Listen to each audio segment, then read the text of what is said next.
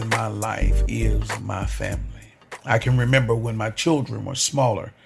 I'd come home from work or running a revival or something, and the first thing that would happen when I entered the house would be a big bear hug in the doorway. My youngest daughter would run and almost tackle me as I came into the house. My oldest would call me on the phone just to say, "Daddy, when are you coming home?" I would say, "I just left yesterday," to which she would respond, "I know, but I just miss you." My wife would put secret notes and surprises in my suitcase to let me know that she was always with me, even when I was away. Sometimes, when I look at or walk by their pictures, I think, what a blessing to be loved. And this has been the case throughout my life, people loving me. When I went off to college the first time in Commerce, Texas, at East Texas State University, I had the privilege of having family in that town. I had never met them, but my mother told me they were kin to us on her side of the family. When I got there, they invited me to church and often to dinner at their house after service. We would have greens, black-eyed or purple hull peas, some type of meat, usually fried chicken and iced tea brewed by the sun in her window. Well, whatever went wrong during the week was made better by the fellowship of family on Sunday. There's this text in Mark chapter 10, verses 28 through 30 that speaks to this type of love. It says, "Then Peter began to say to him, 'See, we have left all and followed you.' So Jesus answered and said, 'Assuredly, I say to you, there is no one who has left houses, or brothers, or sisters, or father, or mother, or wife, or children, or lands, for my sake and the gospel's, who shall not receive 100-fold now in this time, houses, and brothers, and sisters, and mothers, and children, and lands, with persecutions, and in the age to come eternal life.'" Peter, in response to a statement by Jesus concerning who could get into heaven, says, "We have left everything to follow you." Jesus essentially says, "No, you haven't. You have gained more by being with me than without me." The statement Jesus makes brings to light the importance and connectivity of the body of Christ. We are family. When I left home the second time after having done some work at a local college, I found myself at Henderson State University in Arkadelphia, Arkansas. I was new in town, but my name had ended up on the desk of a local pastor as someone who could play the piano. He needed someone to lead their youth choir on third Sundays and wanted to know if I would be interested in the job. I said, yeah, I'd be interested. One thing led to another, and I found myself connected to a whole group of people because of the body of Christ. One of the richest relationships from that experience is still vibrant and alive today. As a matter of fact, I stopped by that house over the Thanksgiving break. I can still remember eating meals, playing countless games of dominoes, and being mentored by a seasoned man of God, all because I was in the family of God. See, so often we take for granted the gift of family until some tragic event happens. Suddenly, the thing that we took for granted becomes the most important thing in the world.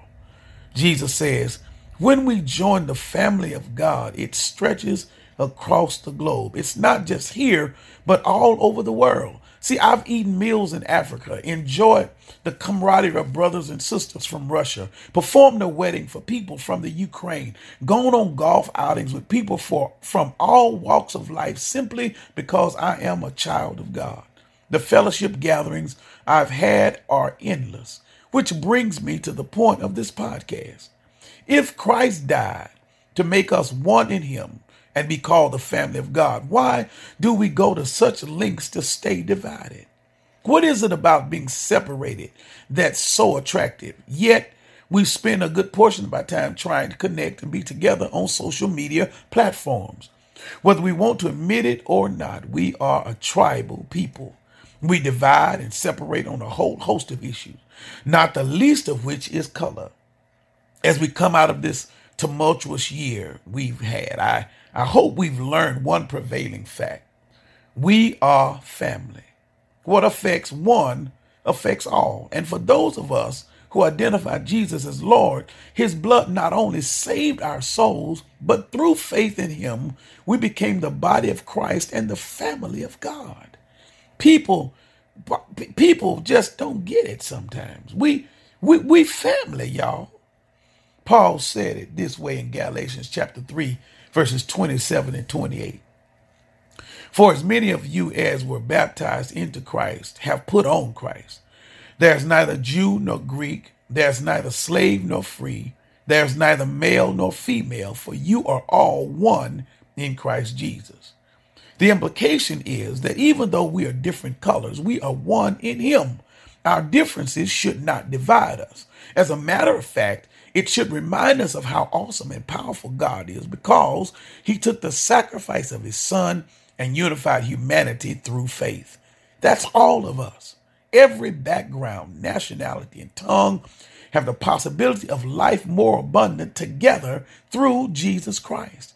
No one can put you out of the Lord's family simply because of what you look like or where you came from. Even if a person doesn't like you, they cannot keep you from the blessing of God over your life. They can only hinder the shared experience they could have with you.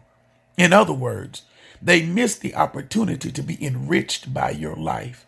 It's kind of like the parent who won't interact with their child. They miss the privilege of seeing them grow up and evolve into an adult. They miss the privilege of their child's life and the experiences they have. When we don't respond and act like family, we only cheat our own journey. For God, there are no big I's or little U's. We are all the same in his eyes. He loves us all equally because he's no respecter of person. So if we miss anything as a family member, it's not because of his love, but because of our bias. One of my dearest friends has gone on to be with the Lord. He was a real live cowboy, a real life, true to form cowboy. He could set the seat of a horse like no one you've ever seen. He was also an incredible man of God. At that time, he and his wife owned a restaurant called Little Texas in McKenzie, Tennessee. They sold Tex-Mex, one of my favorite things to eat. The food was absolutely phenomenal. But one of the things that made our relationship so special was that they played live country music at the restaurant. That's right, country music. Anytime I came in for dinner, he would have me come up on the stage. We would sing and play gospel music to a captive audience. He had turned the country music concert or band into a gospel band all in one moment. When we finished, people were blessed and encouraged, all because an older white man and a young black man realized that there are no differences in the faith, only brothers and sisters. We were family, and nobody could tell us any different. I did his daughter's wedding. His daughter babysitted my daughter. And when he died, I was at the funeral. And to this day, I remember him with love, admiration, and respect. All because we are and we were family. I'm Dr. Alvin Summers, pastor of East Campus of First Baptist Church, Indian Trail, Marshville, North Carolina. And you've been listening to Soul Food.